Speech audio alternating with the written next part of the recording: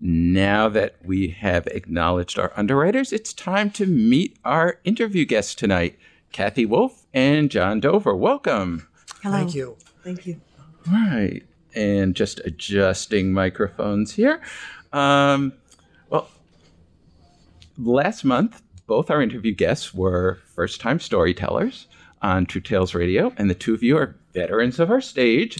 Can you each tell us about the first time you told a story on True Tales Radio? How'd you feel then? What do you remember about that night? And how's it different now? I don't remember the first time I told a story here. The first story I remember telling was at 3S Art Space for the show that they have called Long Story Short. And my name got drawn out of a hat to tell a story off the cuff. And it worked really well because I told a story that was funny. And everyone else had told, all of the assigned storytellers were all very serious and heavy-duty stories. So people really needed something lighter, and it worked well. It worked well, yeah. And John, do you remember? Yeah, I told a story here. It was a couple of years ago. It involved my mother catching me in bed with my girlfriend, and I went downstairs, and she says to me, "I expected this of your sisters, but not you." That was the punchline. I had practiced the story quite a bit, and I thought it had gone great in the practice. But when I got here and actually, faced the audience and everything, wow, it was much tougher. I was feeling really nervous, and I realized how much tougher it is to do it like in front of an audience. Yeah. And, we always tell people that everyone has a story and anyone can tell a story. Before we go much further into the interview, can you each tell us a little bit about yourselves? As a story? As a story, or an elevator speech, or a pitch for... I grew up on Long Island in New York, climbing trees and racing bikes around and avoiding piano lessons, and writing poetry and thinking I would write children's stories and illustrate them when I grew up. Instead, I went to journalism school at University of Missouri and was a reporter for different newspapers and the Associated Press until I decided to quit that, got involved in some political anti-Seabrook, anti-nuclear work, and couldn't go back to straight media. So I started doing writing for universities, UNH, Dartmouth, Tufts, music school over in Concord, freelancing, magazine articles, etc. I only got into telling stories after I retired a few years ago. Okay, yeah. And and I live in Kittery, Maine. Got married along the way and unmarried, married again, unmarried, same person. Twice, and had a son who's 33 and lives in Chicago and works for an ad agency called Ogilvy Mather.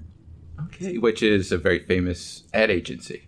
Yes, I have a marketing degree, and Ogilvy Mather's part of the curriculum along the way, that name. John? I grew up on Long Island climbing trees, and we moved to New Jersey when I was in about 5th grade, so I kind of feel like I was really New Jersey because I lived there until I graduated from high school. Went to college in upstate New York. I lived in Philly for a couple of years with my girlfriend. Went out to graduate school in Utah. I had wanted to be an author when I was a kid, and I never really did anything about it. And then after college, I decided I'd get a PhD in physiological psych and study the brain, and that didn't happen either, and wound up being a guidance counselor for 40 years. And that was a really good occupation for me. Right. And I did not grow up on Long Island. I grew up in Westchester, so we'll just talk about growing up in New York and scrap the rest of the interview for this evening. What are the odds?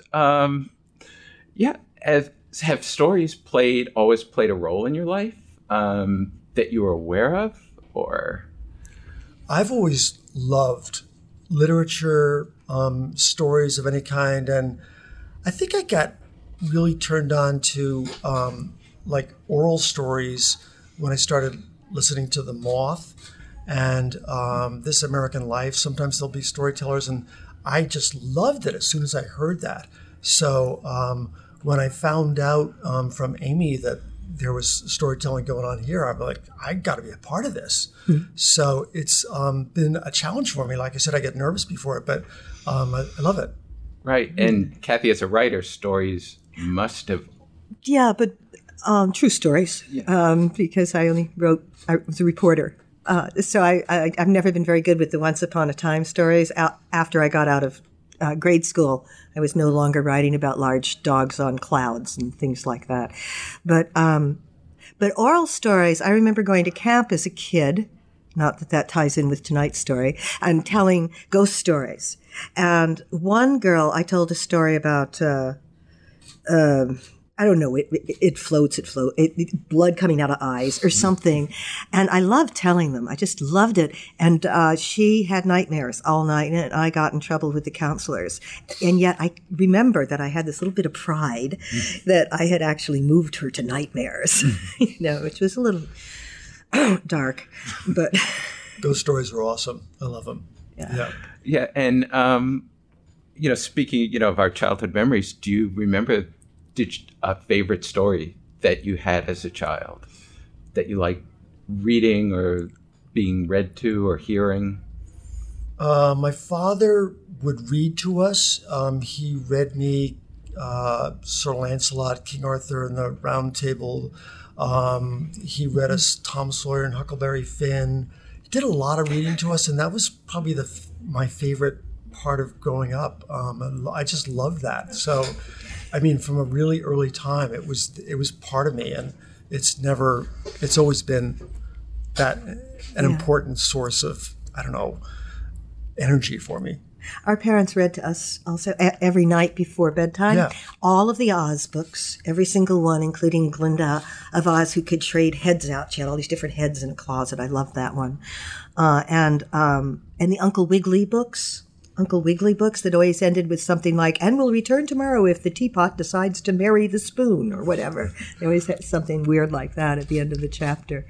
Classics, not as much. It's funny you mentioned Tom Sawyer, because when my son was young, his father and I, first we read him every Daniel Pinkwater book we could find, because we found that guy to be hysterical.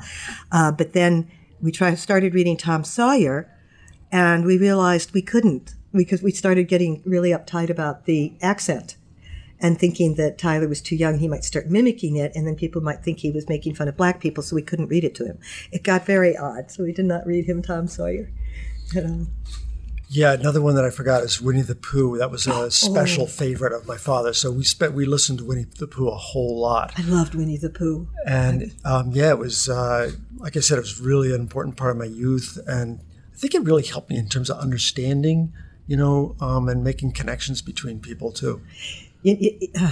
I had a Winnie the Pooh doll. It was about 3 inches tall. It wore pink checked underpants from a Ginny doll, I think. And I did everything with that Winnie the Pooh. Nothing from his book, but I made him a parachute and threw him out the window. I put him in a boat and let him go down a tortoise sewer. I caught him in time. And I just love that Winnie the Pooh. Yeah. Yeah. Kathy, your True Tales bio, which they may have recycled a little bit, said at the time that you wanted to get a camper and hit the road for a few months. That's my last story. Yes. Well, what drives this wanderlust? Are you the type of person that's always like in search of a new adventure, search of a new story, search of a new perspective? I kind of like to think of myself that way, but I really probably am more rooted than my image of myself, or the image I would care to project. I've lived in the same house for about 20 years now in Kittery, and when I think of leaving it, I have a lot of mixed feelings. It's pretty attached to the gardens there. I've been spending all summer reading and weeding or weeding and reading. And the fantasy of, I had my knee replaced this last winter, and I think I was laid up for so long. I signed up for 3 different retreats, all of which I had to go and do then. And I started fantasizing about getting a camper and taking off, because I haven't seen the West. And when you're 68 and you get something like a new knee, you start thinking about, well, I might have 20 years left. I better do something. And then I kind of let go of that. Someone told me about a friend who had an unbucket list. That they very systematically were taking things out of the bucket, and it just made such a nice image to me. Is don't fret your aging with worries of things you aren't going to do, right, or think you should do. Yes. Bucket lists are almost keeping a scoreboard on yourself. Yeah, it's sort of like the moth. I mean, the way the moth approaches storytelling with scorecards and things. So. Yeah. John, you mentioned you're a retired high school guidance counselor, and, well, I imagine you've heard quite a lot of stories from a lot of students in that role. Absolutely. Any you can share with us, or change the names? Or you'd like to talk about the stories that the teenagers' ability to spin stories?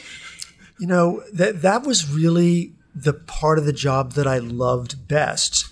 Was just sitting there with kids and hearing about their lives. And I'm sure that at times they would spin things a little bit. But for the most part, I felt like they were pretty honest with me. And I don't know if I can think of examples, but I mean, everything that you can imagine is kind of what I heard from one point to the other. And it was just getting someone's kind of basic a sense of them like that was really wonderful. Yeah. There's lots of other parts of the job that I wasn't as fond of, but talking to kids was great. Yeah. You know, I felt that way also as a reporter because I had a license to ask anything I wanted to. And you stop being a good reporter when you think there are things you can't ask. And it doesn't mean you have to be. Anyway, I like that part of the job and finding people's stories. I enjoyed writing profiles almost more than anything else when I was getting paid to write. Yeah. Yeah. Right. Yeah. But unfortunately, I can't think off the top of my head of a special story. But yeah, you know, in the process of hearing them, you start to, I think just kind of being with someone, it's something that is important for people to be heard. And so even though it didn't feel like doing that much, people really appreciated that. Okay. Yeah. Now, you know, back to our stories. When you think about the stories that you like to tell, what do you like your stories to primarily accomplish? Entertain, inform, touch emotion, something else? Or in other words, are you most comfortable going for the laugh, going for the tissues, or having people go into action?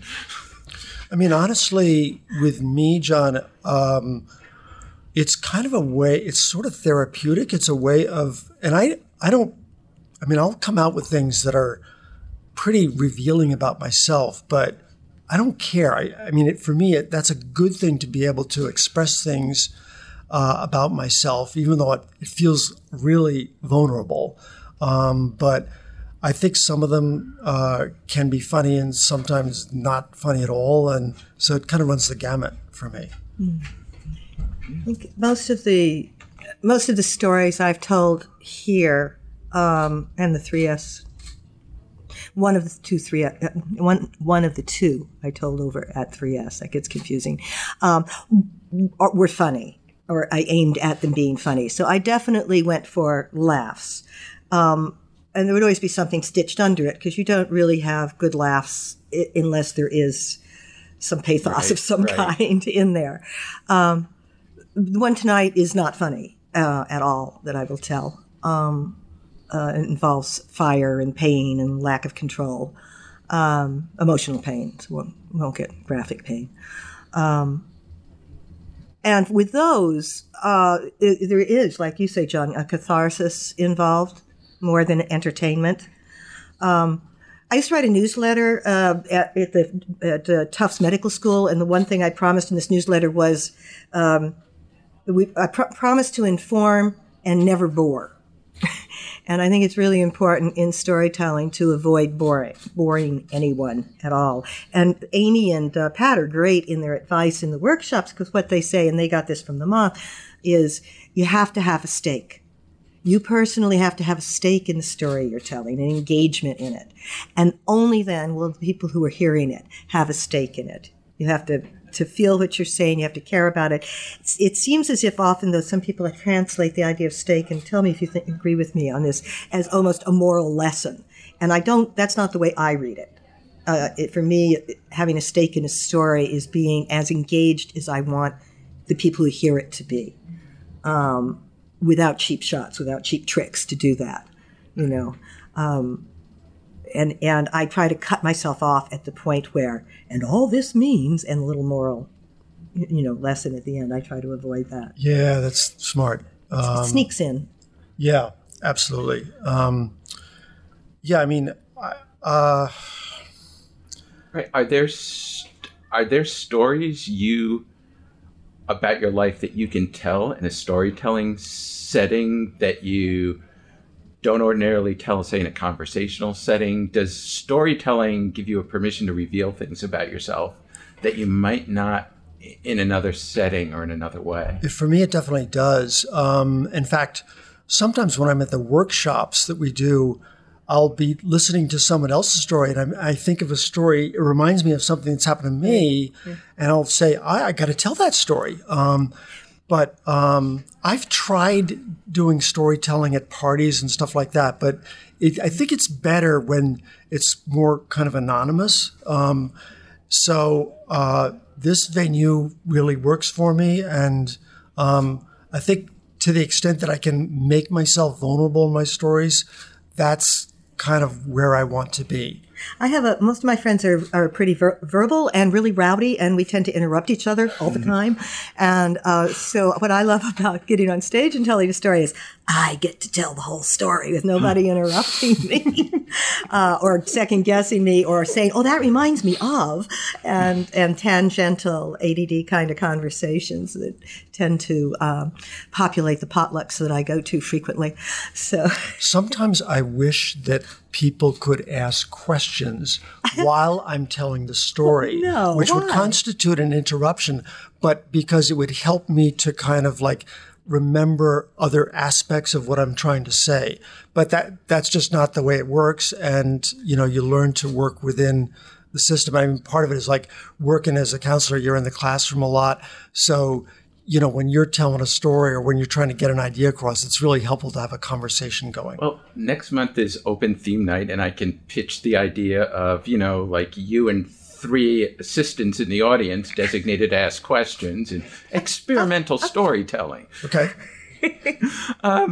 Kathy, you live in the Kittery Fourside, where you're a bit of, I would say, community activist.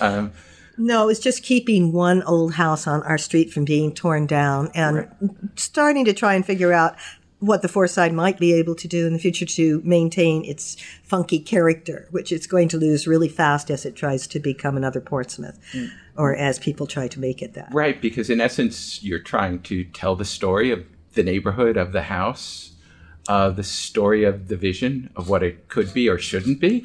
Well, I think it's more trying to get people to be aware of that and how easily it can slip into high-end condos. So it isn't me telling or other people telling. It's more trying to get a collective neighborhood sharing our consciousness or understand what our shared goals are. And that's getting hard because the neighborhood's changing. Right. And you are having an effect because I do live in Kittery Point. And when I go down to the Fourside, I actually, having listened to you look at the buildings a little more, read the articles, you look at it in a different light, so that it's you kind of look at it like, well, in essence, these buildings, this neighborhood has a story to tell and a story we need to preserve. It does, I think. Yeah, I mean, I think everybody has stories, but they're not always available to their thinking process, and to the extent that you can just kind of listen, and you can help people to find their voices and help them with their stories, I think. Yeah. And now, John, a lot of your stories, or some of the ones I've heard, seem to come from your adventures or misadventures in your younger days. As your life was unfolding back in the day, were you thinking to yourself, am I going to have some great stories to tell? I don't think any of us were. No, like I said, I wanted to be a novelist when I was a kid, but I never thought my life was at all interesting. And some of the things that I've told stories about, like I don't think my parents would even have recognized the stories when I'm retelling them. And I know that my sisters aren't always happy to be included in the stories. So those family reunions get tough, huh? yeah, they can. Yeah, but they've cut me a lot of slack. So it works. You still having those youthful misadventures today? I really like the idea of adventure, but as Kathy was kind of saying, it takes more out of me. It's a little bit more stressful, but I still love adventure. Yes. I mean, I just this last week I went and worked 4 hours on a lobster boat because I'd never done it and I wanted to see what it was like. I have a friend who's a commercial lobsterman in Gloucester, and he'd invited me several times. So I finally went down there and put on the rain pants and the big rubber gloves and stinked for 2 days of bait and worked. It was only 4 hours. He usually goes out 12 to 14, but it was fun. And so I guess if one counts that as a slight adventure, I think so. Then That's hard work, though. It was hard, but that's what I realized. I really like hard physical work. Uh-huh. What types of stories do you each like to listen to? I like The Moth a lot for more narrative story or narrative. I don't know if that's the right word. I really love some of the series that you can stream. I'm in the middle of Orange is the New Black, 3rd season or whatever it is right now. I've been trying to get through The Outlander. I loved House of Cards mainly because I thought Kevin Spacey's the greatest actor in the world. So all those are like ongoing stories, and I think culturally we engage a lot more now with video and movies than we do with books. But I'm trying to think what I read recently. I read a book called All the Light That You Can't See by Arthur Dorr. And it was incredible. It was a World War II story. Great book. A really, really beautiful novel about World War II. So I like that story. I usually read New Yorker's short stories, but only after I've read all the cartoons and the talk of the town. And I still read news. I mean, a well-written news story to me is of great value because there are fewer and fewer. Journalism has fallen. John? I mean, I like stories where people can really talk from their heart and like have this real emotional honesty. Some of the stories that I've heard in the workshops have just kind of blown me away. They can be really funny at times and really kind of just beautiful to hear these people like tell their stories, and you can kind of feel the emotion that they were experiencing when these things happened, like people being, thrown out of their houses and how they dealt with that. It's really those kind of stories where, people can be really truthful and honest about their emotions. Those are the ones that really grab me, I think. Right. Yeah. Do either of you have favorite storytellers that you like to read or listen to? Here or anywhere? Who's that guy? Jay, that tells children's stories, but also adult. He told stories about NASA. Jay, do you know who I'm talking about? He leads workshops in storytelling. Anyway, he's incredibly good. No, I don't. Offhand. I can't. I don't know storytelling well enough to be able to, name people or anything like that. But I love listening to The Moth, and there's 2 or 3 other ones now, which I'm trying to remember, that I also really like. So This American Life Yeah. has great stories. Yeah. And I think that storytelling actually is reshaping the way we consider news too, because This American Life is always presenting stories that you might have seen as a magazine feature in the past. And Snap Judgment. yes, Snap Judgment. Yes. Judgment. And they also start bringing in other elements of sound in a way that straight storytelling, you think of it just being one person telling a story. Right. So, yeah. Yeah, I mean, people that maybe aren't very effusive, but they tell these stories that are so gripping, and it just pulls me right into it. Like I feel like I'm right there with them. So it really just kind of takes me out of myself, that's where I want to be. Right. Well, we are coming to the end of our interview segment. Do either of you have any last thoughts? Any parting words? Like when I'm interviewing the actors, like on audio theater between shows, it's like this is where they always get to pitch their resume, and any producers out there. Well, like I said before, I think everybody has stories. They're not always available to them. But if you start to write a little bit, like keeping a journal, that can help you to become aware of some of the things that have happened. And if people come to these workshops, that I found them to be extremely helpful in terms of finding my own voice and getting more comfortable. Because the first time you get up there and talk in front of people, it is a little bit nerve-wracking. So it takes a little practice. My biggest challenge is trying to get away from reading, because I am an essayist, and I was writing a lot of essays, and a lot of those came into being stories here. So to try and not read, but tell without memorization the story is a real challenge for me. I find it. I find things end up fresher if I do that. Right. Well, if you're willing to tackle a lobster boat and be successful, I'm sure you can do that too. Well, Kathy and John, thank you both for being here tonight. Thank you. Thanks so much. The folks here in the studio are now getting the Catherine Tucker Wyndham warning that I'm going to go play her on the CD. And we are getting ready to switch out to Soundstage 909, and we will listen to the two of you later on this evening. Great. Thank you, Kathy and John. Thanks.